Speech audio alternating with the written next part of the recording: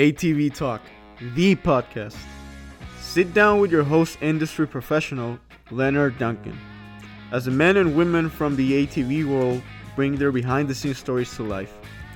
Every Tuesday at 5 p.m. Pacific Standard Time. And remember, dream big.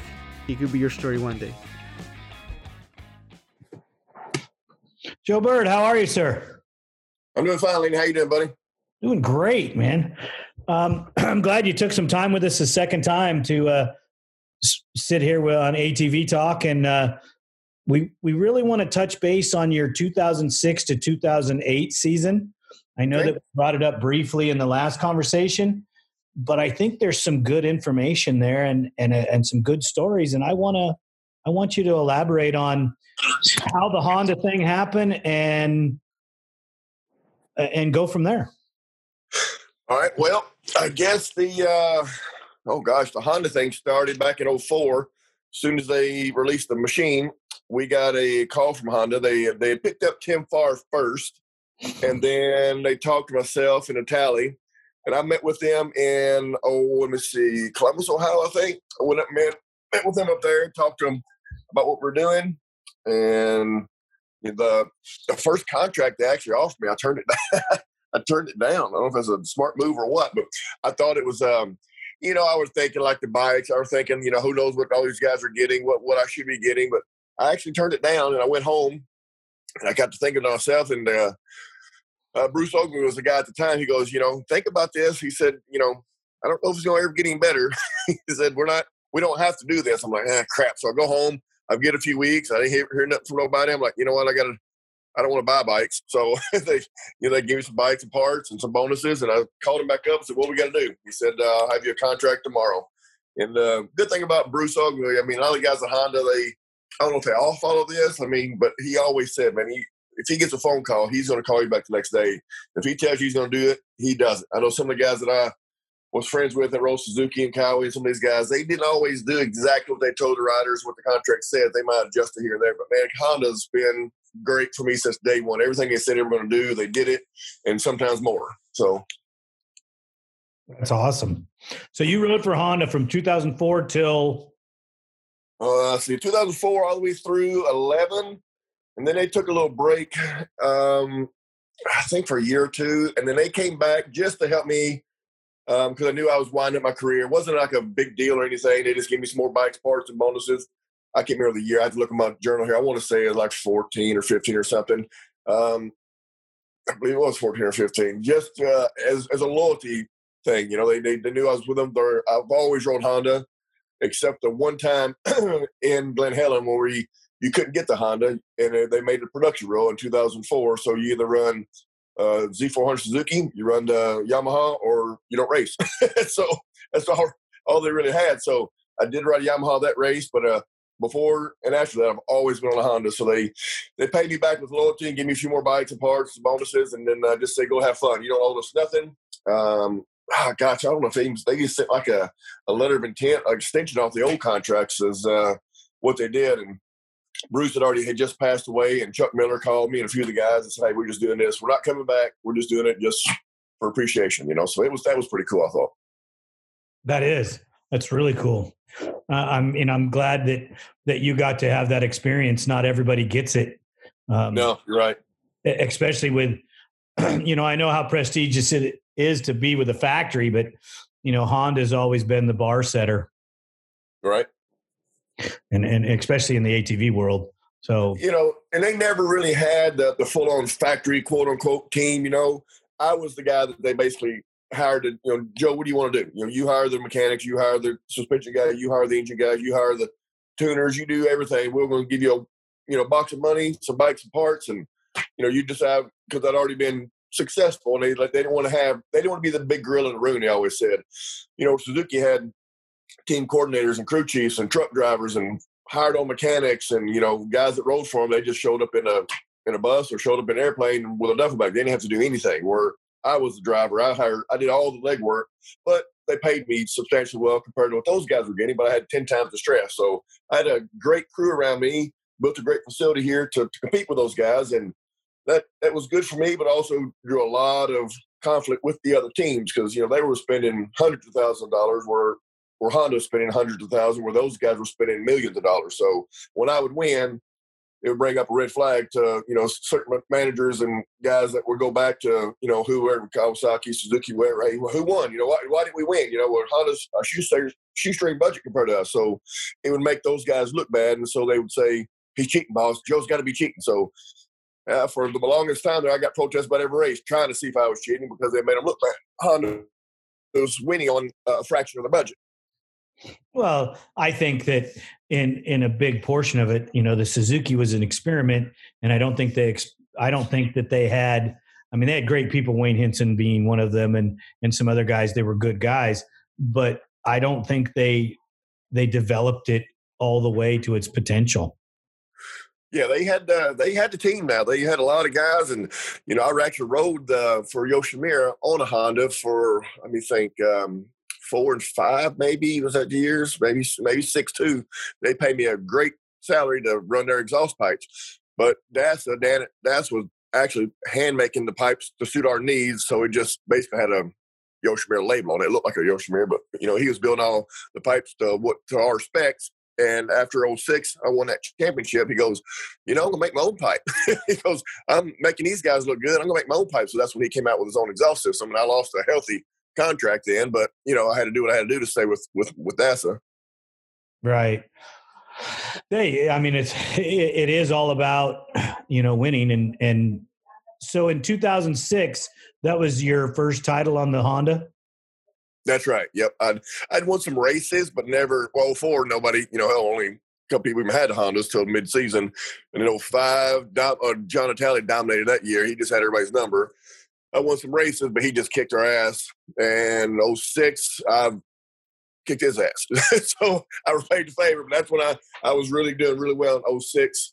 And that's when it was, in my opinion, 06, 7, 8. Those were the big years. All the factory teams were there. Can-Am had, I think, 4 rigs. And Yamaha had their guys. And Jimmy White and his big rig. And, Suzuki. And, it was a show. I mean, that's what we all wanted. It came with a lot of drama, of course, but we all wanted that. We all worked our butts off for it, and it finally happened again. I remember in 85, 86 going and watching the three-wheeler race and Marty Hart and these guys, and then Gary Denton on the Team Suzuki with the box fans. I mean, we all wanted that, and guys like myself and Doug Gust and, a lot of these guys, Tim Farr, we went through the dry spells. I mean, we're nothing. You go to the race at, Homer City, Pennsylvania, there might be 200 entries there, for a national championship. And then we struggled through all those years, paying to go racing. And now we finally got the big dollars and the big rigs and, came a lot of drama with that, but that's what we all wanted for. And it was just amazing. Those 4 or 5 big years we had. Yeah, it was, wasn't it? Yeah. I wish I could go back and roll forward to about 11 or 12 and do it all over again. I've changed a few things, but man, those were the gravy years. It was awesome. That's cool. So, how did 2006 start out for you? I believe I won the first 2 races. Went to Glen Helen. Of course, we trained our butt off that year. And went out there. We rented the track, got the actual shocks dialed in. And I can look at my – matter of fact, I think I will. I'll look at my journal and see exactly what happened. But I know I'm pretty sure I won. Maybe I won. Yeah, the 06 or 07. But I started the season out good. Had a couple of hiccups. And for the most part, I want to say it was me and Natale and Doug Gust battling for the championship pretty much the whole year. All right, I'm all the way back to like 93. Let me find my. So Natale wasn't as dominant as he was. Well, I'd say Natale was probably just as dominant, but he had got with Fox in end of 04 and really got those Fox shocks working for him and his setup for 05. And we were just, playing catch up. Everybody's with a new bike. We're trying to figure out how to get this Honda rear end to work. And, and that's what's trying to get these horsepower numbers up so for my big butt to get a good start. And we're all trying to, play catch up here. And he just had his program together and had mainly his shocks. And we just couldn't compete. His bike would just go through the rough stuff like nobody's business. So he just flat out kicked our ass, him and his machine and program in 05. And we all like, wait a minute, that ain't happening again next year. I can tell you that. So, and that's where at the time, I only got a 1-year contract with Honda. And I think everybody did. We're like, well, you ain't get my contract next year. So we all really busted our butts over the offseason and came out swinging. And then we got 2 and 3 year contracts. Nice. But when you were dominating, or when you won the title in 06, did that give you a boost going into 07? Oh, absolutely. Yeah, I'm looking right here. Glen Helen, February the 5th, 2006. Moto 1, I got third. Moto 2, I won. First overall, 31 pros. I won. Track paid $2,000. I think I made $30,000 from the sponsors. I got a little quote here and everything. Yeah, that was like my 450th race right there. Wow. Won the first 2 nationals that year. Oh, the next one was, I remember this race. I don't know if you were there or not. Oak Hill down in Decatur, Texas. Maybe that's where it was. February 12th, 2006 is like 30 degrees the pro main event was. So I won that race too. Same situation. Had to qualify for the pros. Then we went to the Sunshine State down in Florida a couple weeks later, March. That's where me and Natalie started hating each other even more. He took me out the track, tried to run over him, blah, blah, blah. So that was good stuff back then. Did you guys win 1 too, or were you fighting behind somebody? 1, 2. Yeah. So I won the first 2 nationals and we were battling I just turned the page at Gatorback, Gainesville. Yeah. And so Natalie wins and I get 12th overall. He took me out and then tore my bike up. Yeah. So I was not a happy camper. So I get 2 wins and then I get a 12th. So what did Natalie do in the first 2 rounds? Natalie, I wrote that down. I want to say I know it was me. I think he got second. Me and Doug and Natalie the first round in Glen Helen. And in the second round, I think he got 3rd or 4th. Did he take the point lead over after you were 12th? Yes, he did. Wow. Yeah. And Doug was in second? I stayed in second. I think Doug had I think that year Suzuki had some issues with their frame breaking or something. I don't know if it was him or Jeremiah broke. Had to be Jeremiah because I think Doug got second that race. So yeah, Doug did good in Glen Helen. So he must. Yeah, I think I was second. He was third point. I think he was like a point behind me or something. Nice. So how did you pay John back? Well, let's see. About 3 races later at Muddy Creek, he had the lead, and I was going in. It was around the sweeper, just after the finish line, around the sweeper, and I squared off the turn and went hard into the inside. And I had the line, but he had the momentum. Who should back out? Well, hell, he knew one was going to back out, and I stuck my front end in there. About the time he's about a 4th gear turn, come out and go pop over a little double and hit the long straightaway before the announcer's tower. Well, I dug in underneath him, and I had the line, but he didn't back out, and I wasn't going to give a shit if I hit him or not. So I hit him, hit his Nerf bar. He went off the side of the track, flipping. I mean, my dad got on videotape. One heck of a crash. I'm looking back, going, "Oh shit, is he going to get up?" He gets up, stumbling, doing a cartwheel, and throws up. Right, give me the bird. Soon he got up on both his feet. Yeah. So like, oh, now it's on now, So did the Honda guys step in and say you two need to knock it off? No, they didn't say a word. They actually didn't say anything. The end of the 06, 07 season, they would go around to the guys that were contracted by Honda. And I was winning both seasons, and they said, you know what, we're not asking you to pull over. You race your race, but just don't take Joe out if he comes up behind you. Okay, just race your race, but just know that we got a championship on the line, and we all need this title. Just don't take Joe out. They wouldn't tell him to pull over for me. So I know a couple of them did. I mean, Upperman was really, really nice to me because he always got good starts, and Harold Goodman did. Harold, I came out decent, like 3rd or 4th, and I think he got the whole shot that race. But the 3rd lap in, he looked right back at me and just kind of moved right over. I'm like, Dad, make it look so bad, Harold. Well, hey, I mean, that's what having a team is all about. Sometimes, it is, but they didn't tell him. I asked them, would they tell you? And they said, no, they told me race by race, just don't take you out. Give me how they say? Maybe say, give me. Don't make it hard. Don't give me some room if I'm coming by, because I'm coming by. I mean, I was just like the Tally was 05. I'm coming by. Just don't make it too hard because I got people. I got the green and yellow bikes to beat. Were the green bikes even a challenge? Oh gosh, man! I think '06 they were a joke. I remember going up. I think I was going up the hill at Glen Helen, the big hill out there, and I passed them like they were still going up that hill because they just came out. I don't think they had their ECUs in. I think they still had Revlimmer on there. I think it was Creamer, maybe Luberg or somebody. And I would just, and I'm a big guy, I just shipped up to third, whatever gear it was. I just literally went around them, like hit my blinker and came back over, an HOV lane, and they had nothing. They got competitive in '08. And so they were a threat '08, '09. And I think, maybe, I can't remember if they were there 10 or not, but yeah, they were competitive those years, when even they had Creamer and failures they had, even with the engine failures. What's that? Even with their engine failures. Yeah, like me and I can look them up. 8 or 9, I believe it was 9. Me and Wimmer and Wienen were all battling for the championship. And there's a post where it says Bird hits Creamer in the face. Then I was winning the race, and Creamer comes in and rear ends me literally like 25 feet from the finish line.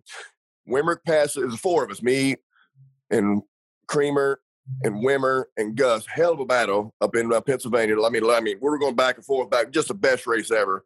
And Creamer just brain faded. I don't know what the hell the dumbass did, but he came in and nailed me hard. And by the time Wienen comes around, he didn't do good at moto. He really starts helping me pull the bike apart. I'm like, I didn't notice it until I saw the videotape. I'm like, are you kidding me right now? Well, me and Wienen battled for the championship, and that put Wimmer ahead with 1 or 2 races to go, and then me and Wienen tightened up. So that pretty much cost me the championship right there.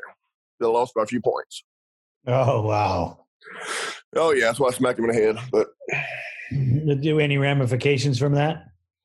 Oh, I did, yeah. I got fined $5,000, got put on probation, and it was a bad deal. And then, of course, after the race, me and Creamer had words, and his whole team. Of course, Jimmy White, his big head came over there, and MF, and we had a freaking melee in the pits. Nobody's at the podium, because we're off, get ready to, I don't even want to have my hand. My mechanic had a half-inch drive ratchet. My dad was there. We just had the referee was all there. They're like, you guys have to calm down. We were going to get after.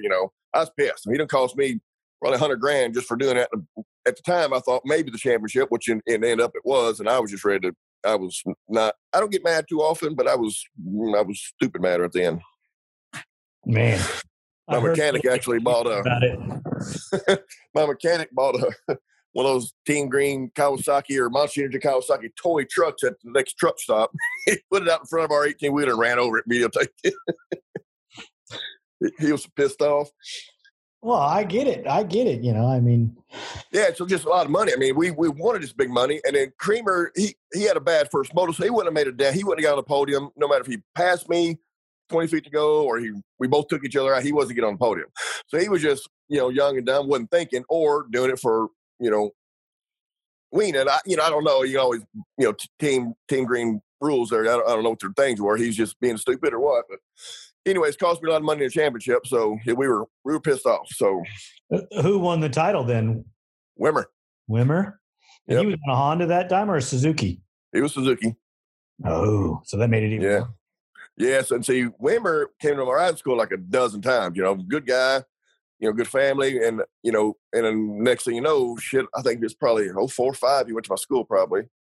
A few years later, he's kicking my ass. I'm like, what the heck, and shoulda, coulda, woulda. I know everybody can say all the excuses they want, but 08, I had a stator go out because we were running dirt bike stators at the time.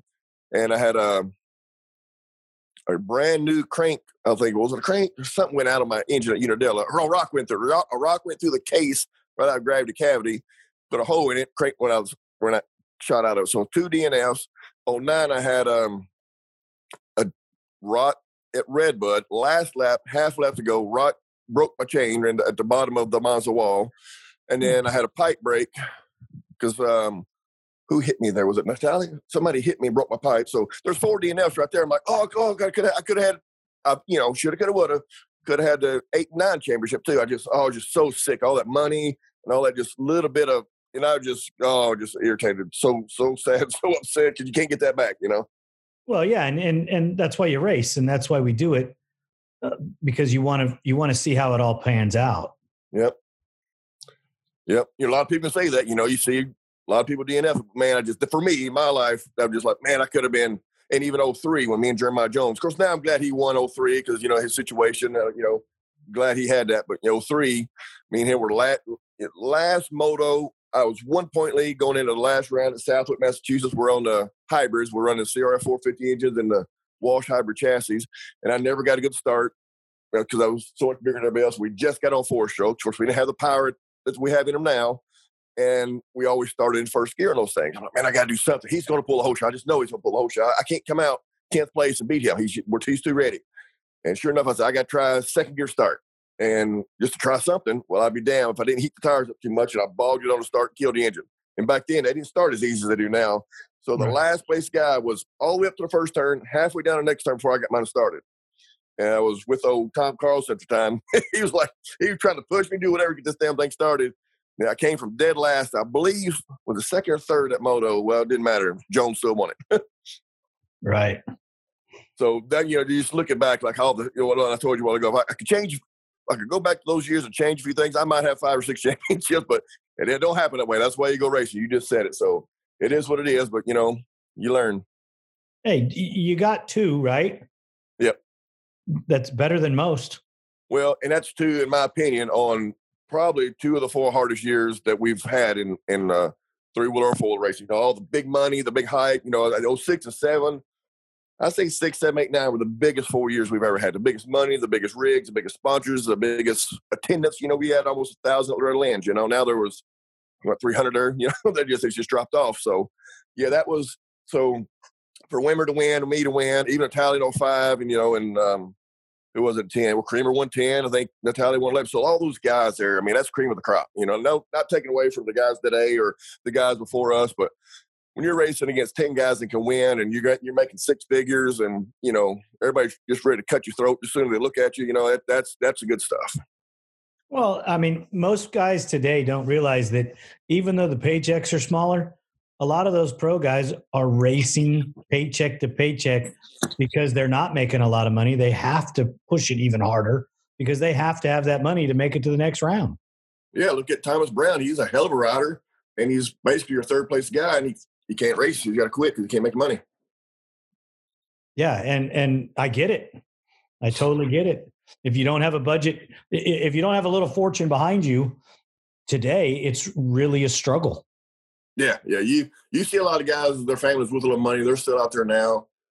Unfortunately, there's very few of those guys that are going to finish, their pro career because they're usually those guys with a lot of money. They're talented, they got a lot of backing, but they usually don't have the heart and desire to pull through and be a pro champion. I think Dustin Wimmer is probably one of the ones that came through and really surprised me, because they were from a little bit of money and he actually worked his butt off and actually came out and won, so he's one of the few that, proves you wrong, Well, there's always that guy that has the heart and the desire that wants to push through and wants to be something that he was never supposed to be or nobody ever envisioned that he could do.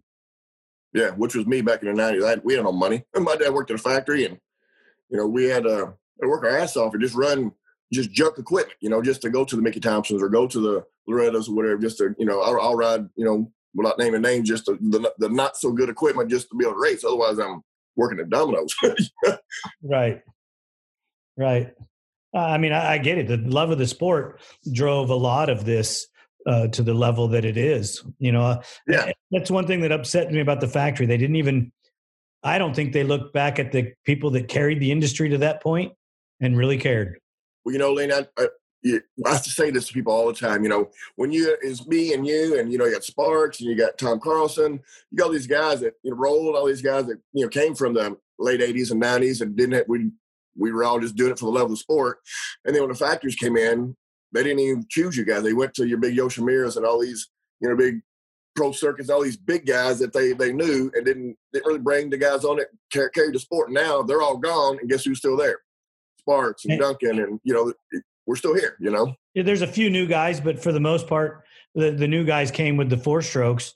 But the old guard, I think there's only 3 of us left. Yeah, not many. I don't know how Tom is. I know he had an accident, but I don't know if he's back to work or what his condition is. Yeah, Doug Gus was here riding with me this year back in, I want to say April, May.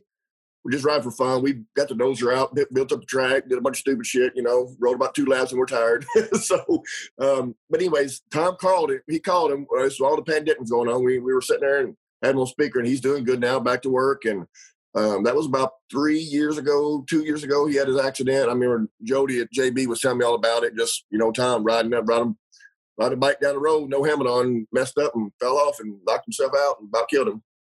Right. Yeah, that was crazy. I heard bits and pieces of it. We could never get, Tom Carlson and I have a video somewhere, the Ionia, Michigan, the carnival that was there. Yeah. We got in one of those slingshot machines together, and we were squalling like little girls, But that's funny. So, I mean, I always got along great with Tom. I just never, we just never stayed in contact, throughout the years. Well, Tom's the guy. When I shattered both my ankles and my heel in 1996, leading the points in a 250 time. I mean, me and Doug Gus were tied for the points in 96. And I jumped that jump in practice at Muddy Creek, shattered both my ankles and my heel. He's the one that scooped me off the track and took me to the ambulance. Yeah, so, he's a good dude. Go back to him a long way. Yeah, he's a good dude. Really good dude. That's crazy that we talk about all that. Baldwin is still around. Yeah. I don't know if Curtis goes back east much anymore. I know he went to that TT race. They had the Legends race again. I don't know how many he goes to, but I know he went to that. Because Jackie Meadows still good friends with me, and he said he saw him there, and Greg Paffer, a few of the guys, they seen pictures and stuff. Why didn't you go? Why didn't I go? I was doing a school that weekend, and I think I was doing something, get my commercial license or something with my aviation stuff. Okay. Yeah, we were going to try to go, and we're just too busy, and there's just not enough hours in the day to do everything. Right. So let's delve back into the 2006 season and start closing in on the final days of that first championship. And how did the last couple rounds go for you? Let's see. I'll pull it up, actually. I won the Red Lens a lot of years in a row there for several years. In 06, I'm 06 right here, May, June, July.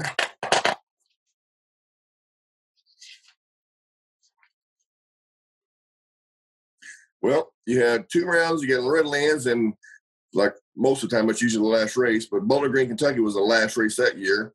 And I believe that was almost a month after, for whatever crazy reason they did that, which as a pro, you got to train every day just to stay in shape. You can't take off 2 weeks like an amateur and then, okay, wait and save up some money. You got to ride every day. So that kind of sucked. But I won the Red Lens, which put me a healthy lead going into the final round at Bowling Green. And Honda said, you know what, Joe? Bring home the title. Don't worry about the race. I'm like, of course, I'm thinking that extra 30 grand would be nice. But I said, if the win's there, take it, but do not push it. Where I think it was me and Doug Gus and who else in that championship? Even Jeremy Lawson or something like that was going good. I think Natalia was out. Wimmer hadn't come in yet. So it was me and Doug Gus battling for it. All I had to do is finish anywhere around Doug. I had like a 10-point lead or something going into that race. And they said, if you have to, just follow him around the whole track. Don't let him brake check you. Don't try to, let nobody get in there between you. Just follow him around the whole track. So actually, Jeremy Lawson, I think, pulled the whole shot. And I think Doug came out like 4th, and I came out like 6th. Got into 4th right behind him, and that's exactly what I did. He passed for 3rd, I passed for 4th. He passed for 2nd, I passed for 3rd. We called up to Lawson, and I followed him the whole race. So I think I got, what did I get, 2nd? Or I must have got 3rd for the weekend and won the championship. So, and that's all you had to do is that's all I had to do. I think whatever I won by 6-7 points, maybe because I lost some points. Maybe Doug didn't do good in the first moto. Whatever it was, I can look it up. But yeah, I didn't have to do anything but just stay right with Doug. And luckily, we just our programs were where we knew we was going to be top 3 of that race. And sure enough, Honda was there, everybody was there, and we had all the shirts, the whole 9 yards, and yeah, that's all I had to do, just finish right where he did. So, you get on the podium, you get all the motion on everything, and there can't be a drug out there any better than that. You need to send me an autographed number 1 jersey. Yeah. You know, at that time, it was probably 30 years? No, 20, maybe 20 years or so, 20 plus years racing to finally do that. You know, that's the biggest thing on earth as a pro racer, right? Try to win that thing. There's only been okay. Take a second and gather your thoughts and explain the emotional swing from crossing the finish line knowing that you were number one to it sinking in a couple of days later. Well, go back a couple of laps before that. You're out there racing. Oh man, my chain's about to break. I think my valves are rattling. My engine's detonating. You know, everything in the world is wrong with that bike 2 laps from the end. You can't. You're like, my seat's about to fall. You know, there's nothing wrong with the machine. You're just so nervous. You're like, please don't break, because man, if that machine would have broke, you know, I could have lost it right then. But you don't want to push it, but you can't let that guy behind you pass. So when you cross the finish line, you're like, actually, before you cross the finish line, probably a quarter of a lap to go, not even a lap to go, because you're like, anything can happen. When I can see that checkered flag getting ready to come out, probably 3 turns ago, you're like, oh shit. That's when it was emotional. So what were the emotions? Crying. Yeah, crying like a damn baby. Yeah, you cross the finish line, you're like, okay, I gotta do an extra hot lap and get these tears out, you know, trying to be cool, you know? So, and I'm still emotional. Yeah, it's just like, yeah, hell, I was just crying like a baby, actually. And I didn't want to go on the podium for a few seconds. And then you finally gather your thoughts and you go up there and you see that damn big ass trophy and a champagne. You're like, yeah, you know, now you feel like a badass, you know, it's sunk you in. And then you go home and you're just like looking at looking at everything, like, man, I did it, you know? Hey, you're feeling sore as hell, but it's worth it. How, when you started prepping, I mean, did you immediately start prepping for the next year, or did you take a little time off? Oh, hell no. We had a hell of a championship party.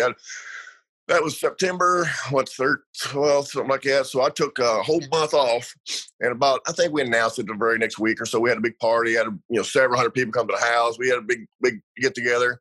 And as soon as that was over with, I headed out west. Most of the sponsors were always out your way. So we'd always go out to California, see all my sponsors. And then, of course, they'd all celebrate with me. And then we'd start finalizing our deal. We'd already been negotiating what we're doing for the next year, finalizing our deals. And Honda had already sent the bikes. Like I said, they always did what they said they were going to do. They'd send me 10 bikes at a time. And I probably had the bikes here before the party was even going on, you know. So I'd signed my contract with them in August. I think that year I had that contract signed before I even won the championship. So I already knew what I was getting. I just had more bonuses they're going to add to it if I won. So, yeah, we'd only take, as far as hardcore training, we'd take some time off. As soon as that party was over, we'd go out there and negotiate the deals. And then late November, we'll start test all of December. And then hopefully January, most of your testing's done. And then when the heat comes in, you do some more testing with different oils in your shocks and just, little different things. But, I try to really have my focus on February. 6 weeks before the race, I want to be in shape, ready to go race that race. And then it's boot camp time. So there's, you're in the house at 6:30, 7 o'clock. You're in bed by 9:30, 10 o'clock. You're eating. All you're doing is ride, train, eat, and sleep. Ain't no drinking, no partying, nobody bitching, no nothing. All the mechanics are done and gone, and everything just has to be perfect or you ain't going to win. Too much stress and drama makes anybody go crazy. So I had a boot camp program we ran. Was it hard in 7 to get motivated and to go again because you had the one, or were you? No, I was ready. I was so excited. I wanted to go do it again. Showed it, it wasn't a fluke. I'm going to make sure because I raced with the best of the best. I'm like, it wasn't no just one time fluke. I'm going to do it again. I was hoping I would. You never know. But I was so motivated, to go because we'd always go to Florida for the winter to train. So a lot warmer down there. So I was so excited to get down to Florida, get the training, and try to get that second championship. I'd go out there and negotiate all the money with all my sponsors. I'm like, man, I'm, finally making some good money. And I was so excited, and I just didn't want to get hurt because I didn't want to lose finally all that money I, try to work to get. We'd gone. But yeah, I was really motivated for a few years there to try to do good. So when you roll into 7, what did the season start like for 7? Let's see. Where was that first race at 7? I think I want to say it's Glen Helen again. Let's see what I did there. Now, 2008 got a little more interesting for me. I'll tell you that in a minute. But 7 was Here we go. Well, there's Pell City. I got 25 of these there in pamphlets I pulled up. I guess Pell City might have been the first race. Yeah, there you go. So Alabama was the first race that year. And let's see. I did not do good. I got 9th overall. Let's see what happened here. Jeremy Lawson won it. I'm reading my quotes because I got a quote. I put a couple paragraph quote in here on what happened. I can't just put numbers. I don't remember that far back. Came out second. Passed Goodman for the lead. Had a 7-second lead. And my rear shock, I think that shock either the line busted or had air in it. Went on me and I crashed a couple laps ago in the whoops. Had real high-speed whoops going there right behind the finish line. I crashed in the whoops. Let's see. And then the next moto, I came out second, got third. I felt tired and didn't feel good. So I'm always at the very end, I'm very disappointed in myself. That's what the quote was at the end of the paragraph.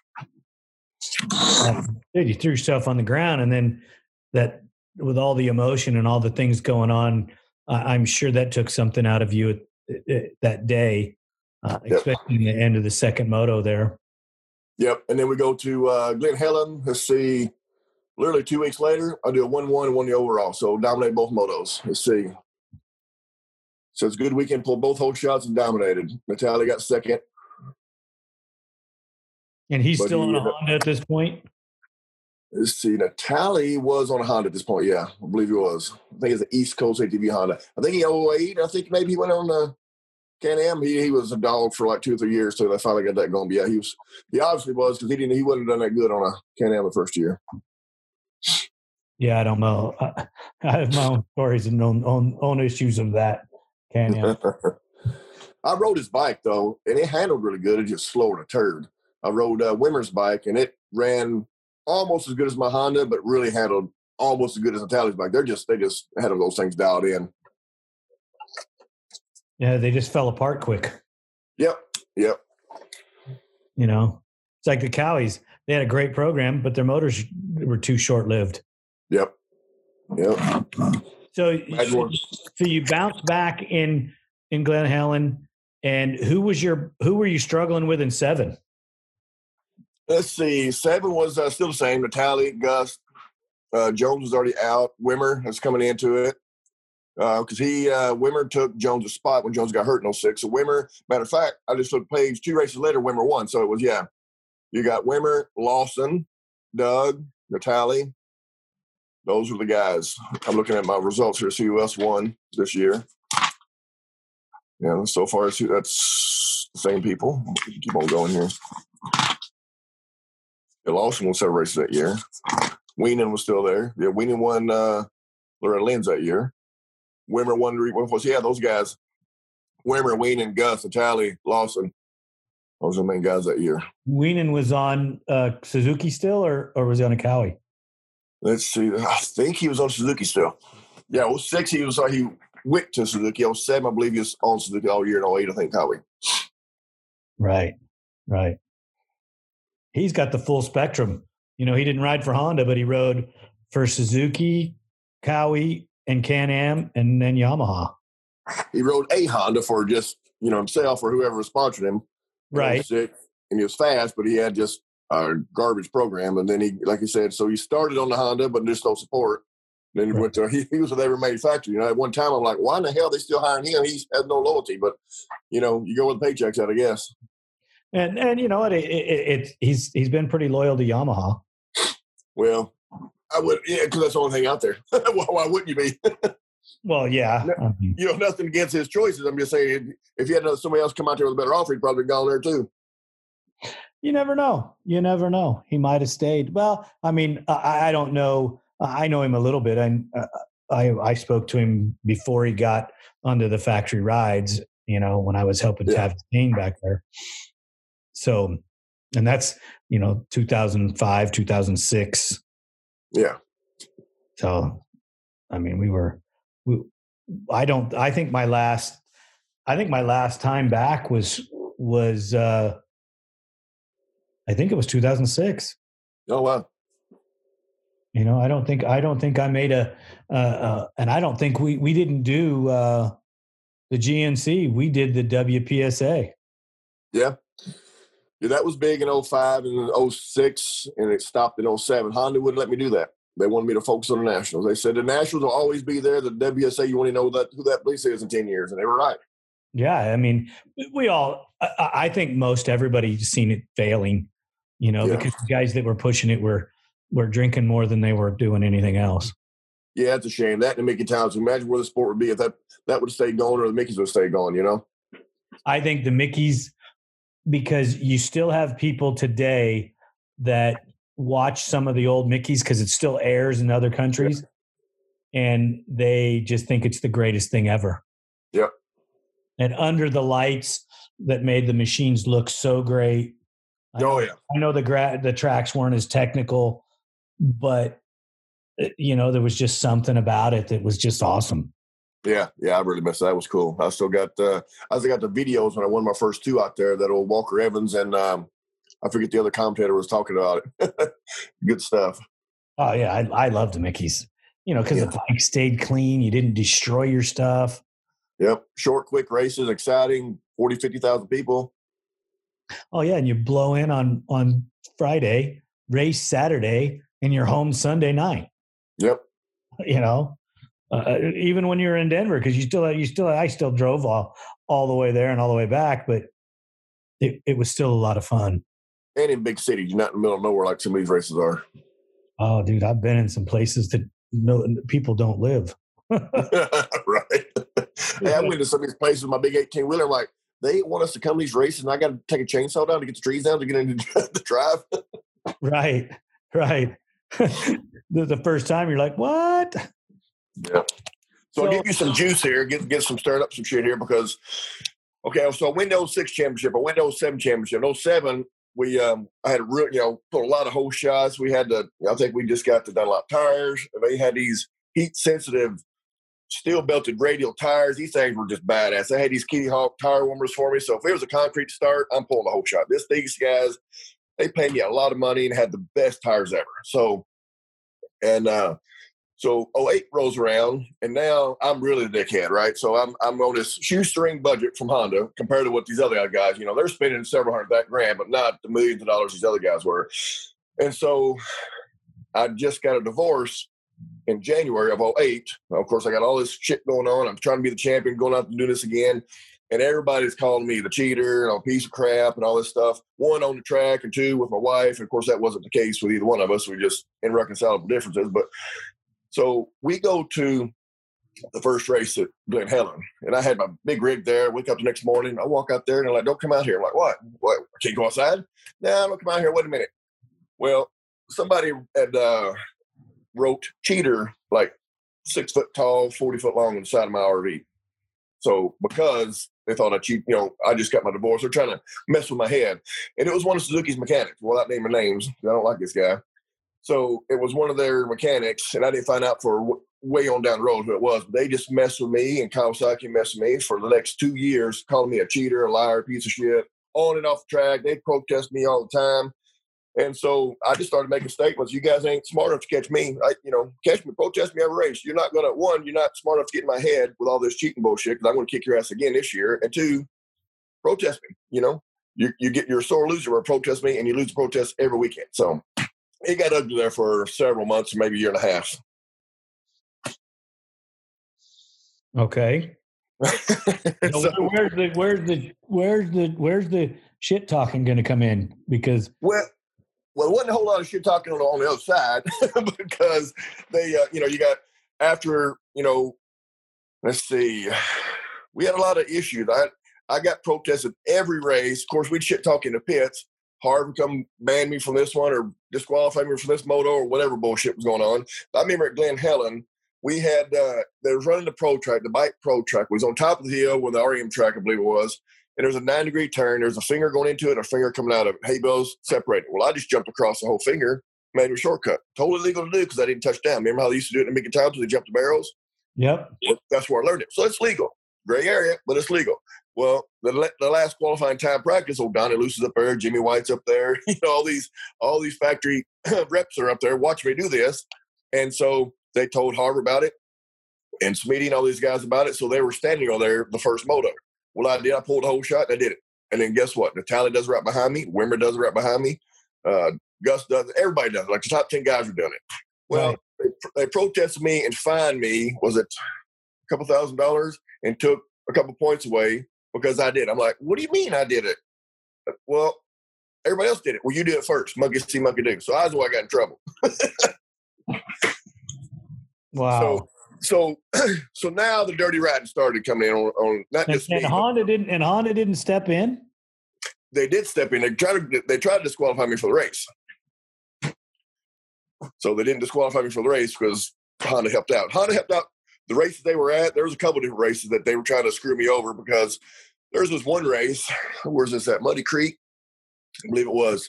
So you know how you drop down into the starting pit? There's usually a 6x6 or 4x4 post. You got to have 2 tires in. You got to be within 18 inches from the gate. Can't be no further back than 18. Or obviously don't be too close to the gate's going to hit. But there's about a foot window right there you can get in, right?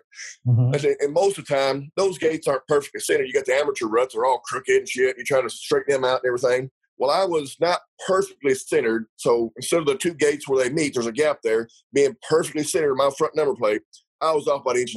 Literally. If it was 2 inches, I'd kiss your butt. It wasn't very far off at all.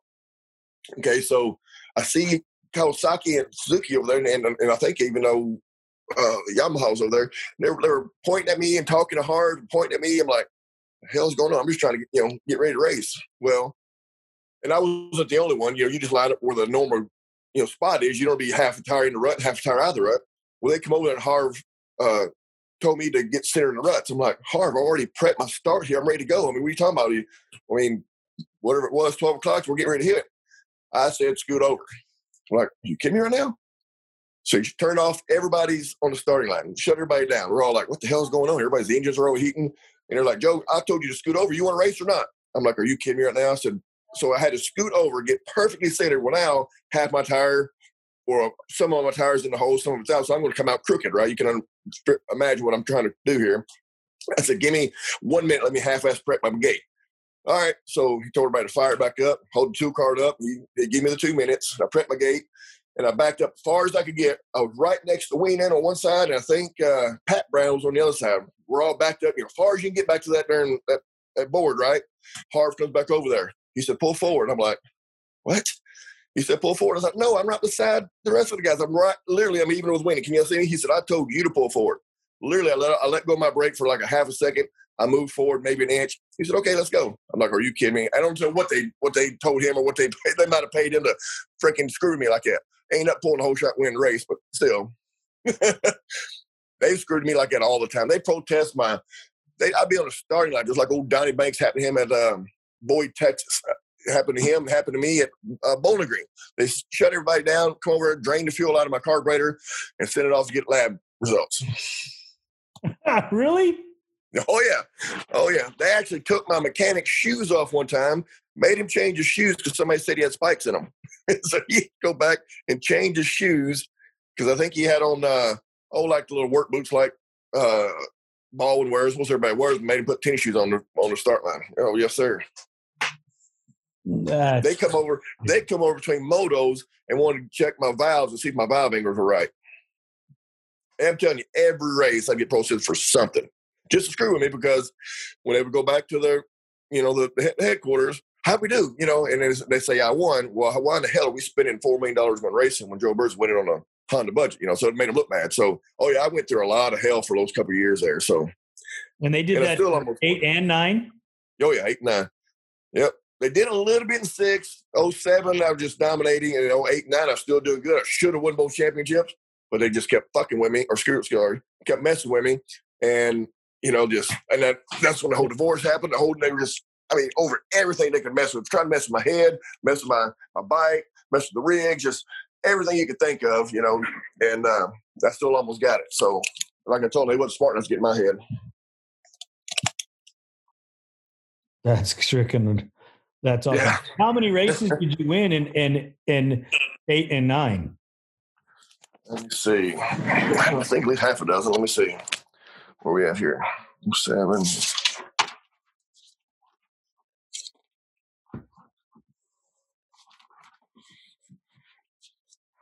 You're supposed to know that stuff off the top of your head. Oh, gosh, I slipped some in. I'd say at least 6. I'm looking right now, but yeah, I think 6. I was on a podium a lot. I was either on a podium winning or upside down, somebody take me out and turn or vice versa. we would battle back then. That's why I said in the last race, all these candy asses out there. I'd go through a set of Nerf bars every weekend, probably a set of front wheels. So they didn't do anything. If you were taken out, they didn't do anything to anybody? Well, it wasn't like completely T-bone like a NASCAR, just knock the shit out of you. It would drive you off the side of the track. And, we weren't a bunch of wimps. They take me out. You know what? Okay, it's coming back to you. We're not going back. Most of the riders were, pretty badass. And it's mainly the teams and the guys behind the scenes bitching and raising hell. So the riders, we all give it to each other as hard as the other guy would, I'm on 5, 6 wins right now. Maybe, let's see, one more. 7. I get 7. Yeah, 7, 8 wins, maybe 10 wins between those 2 years. That's pretty good. And you almost won the championship in 8 and 9. Almost won, yeah. Like I said, if I hadn't had that pipe break, the chain break, the rock hitting the braking engine, there was one other thing. What was it? Stator. Those 4 DNFs, I would, if I would just finish where I was at in the race, because it was towards the end of the motos, I would have won by like 15 points both years. But again, should have, could have, would have, and I ended up losing by, 5 or 6 points one year and 1,000 points the next year. So 2 DNFs one year, 2 DNFs the other year? Yep. Oh, man. What a hard. Yeah. It's hard to drive home. Because back then I wasn't flying, I was driving. I'd drive the big rig all the way home. I'm madder than hell. You come, you got a 20-hour drive. You're just chewing at nails, all the way home. Just, there's nobody's fault. You can't help a rock hit your chain, or breaks your engine, just dumb stuff. You want to point at somebody, or if it's my fault, I'm even more mad, so I blew something. But, for the most part, the bikes at that point in time were pretty reliable, and it's just, it's just shit house luck, Yep. But it still didn't make it easier. That long drive home, you just think, you just win about $30,000 for first and like $400 for 4. So I'm back here in 4th place, just chomping at the bit to see whoever was winning or tallied up there in first place. There's $29,600 right there. We got to go get him. And if I'm in first place, I'm going to fall off the bike before somebody passes me. They had a heat stroke, or we're going to fight. You're going to come around me, you better earn it. And that's the way it was. If you came around me, by God, you hurt. I felt it. Or if I came around you, you felt it. So, who was the hardest guy to race with? Well, you mean it's a great sub? I mean, the toughest one to pass, or like the nastiest one? I mean, because the Talley and I always did the most bumping. He was I'd say me and John Talley were probably just the meanest ones out on the track. They called me Dirty Bird and him the Iron Man. And if he's behind you, it's about to get serious here, or vice versa. So I'd say probably John. Who did you enjoy racing the most? Whoever I was beating, right? I didn't have any favor. Whoever's behind me, I loved it. I love kicking their ass. Oh, that's so funny. Yep. It's all fun and games then, but now, like my birthday was last week, old John called to me happy birthday, So, we literally hated each other from probably, oh gosh. I remember we raced that track in Wolf Creek Motocross in Cleburne, Texas. Yeah. And this was in the 90s, I'm thinking, 91, 2, I don't remember. Well, John Talley, dumbass, he comes around there on his Banshee, and me and Barry McCarter racing for the lead on the 500 class. Barry was riding his Quadzilla. I think I was on a 250 frame with a 500 engine in it. And a Talley, I call him a dumbass now because I'll tell you the story. When we was on the start line, his A-arm bolt was about to fall out. I'm looking at him going, should I say something? I don't really know this guy. Like, maybe I just easy, that's no competition there. I was a nice guy. I said, John, look, yeah. I was, oh, sorry, They 2-carred up, they fixed the bolt, and I was in second. Barry didn't do this big tabletop, and I was like, crap, he didn't do it. And it wasn't really wide enough to jump beside him, so I backed out too. Well, guess who didn't back out? Natalie. He jumped that son of a gun. I just just getting ready to go on the downside. I just feel somebody just clobbered me. His freaking drain bolt hits me right in the back of the helmet, pancaked me. I fell into the bike. My ass broke the Nerf bar off. I went flipping, matter. You know, when I get up, I'm madder than hell. The Tally literally didn't crash. He bounced off me like a damn clip in a double, went sideways and kept going and went after Barry. I'm like, oh, you kidding me right now? Well, now I'm pissed. So he comes back around, and I have no Nerf bar, no foot peg, and I try to ram him when he comes back around. I was so damn pissed off at him. Well, I missed him. And then I come off the track, madder than hell. My dad hold me back, and he was just so bewildered. He's like, well, what's wrong? Are you kidding me? You just landed on my head. So, and we had a couple instances like that. As we, you know, we're kids then. You're teenagers or whatever then. And then they just went on. And then when the money got real big, he just was doing stupid shit too. Of course, I'd give it right back to him. And then we just hated each other until probably, oh God, 15, 16, I don't know, right before he retired, right before I retired, I guess. And then actually, the last couple of years, we both raced together. He actually come here, and him and his wife, they'd stay at the house. We'd ride and train together for the last couple of seasons in the summertime when it was hot. That's awesome. Yep. That's so awesome. Well, Joe, I really appreciate you taking some time with me again. I enjoy hearing the stories. I got plenty of them. I hope that you'll take some time with me again. Sure. Yeah, I mean, because you're a lot of fun. I mean, this is. I'm holding back some of the laughter because I don't want it to overshadow the story. My dad says that I need to learn how to write a book. I got so many stories and stuff, just all kinds of good stuff I can tell, you know. So, well, we'll definitely do this again and get you back on the show, so you can tell us some more.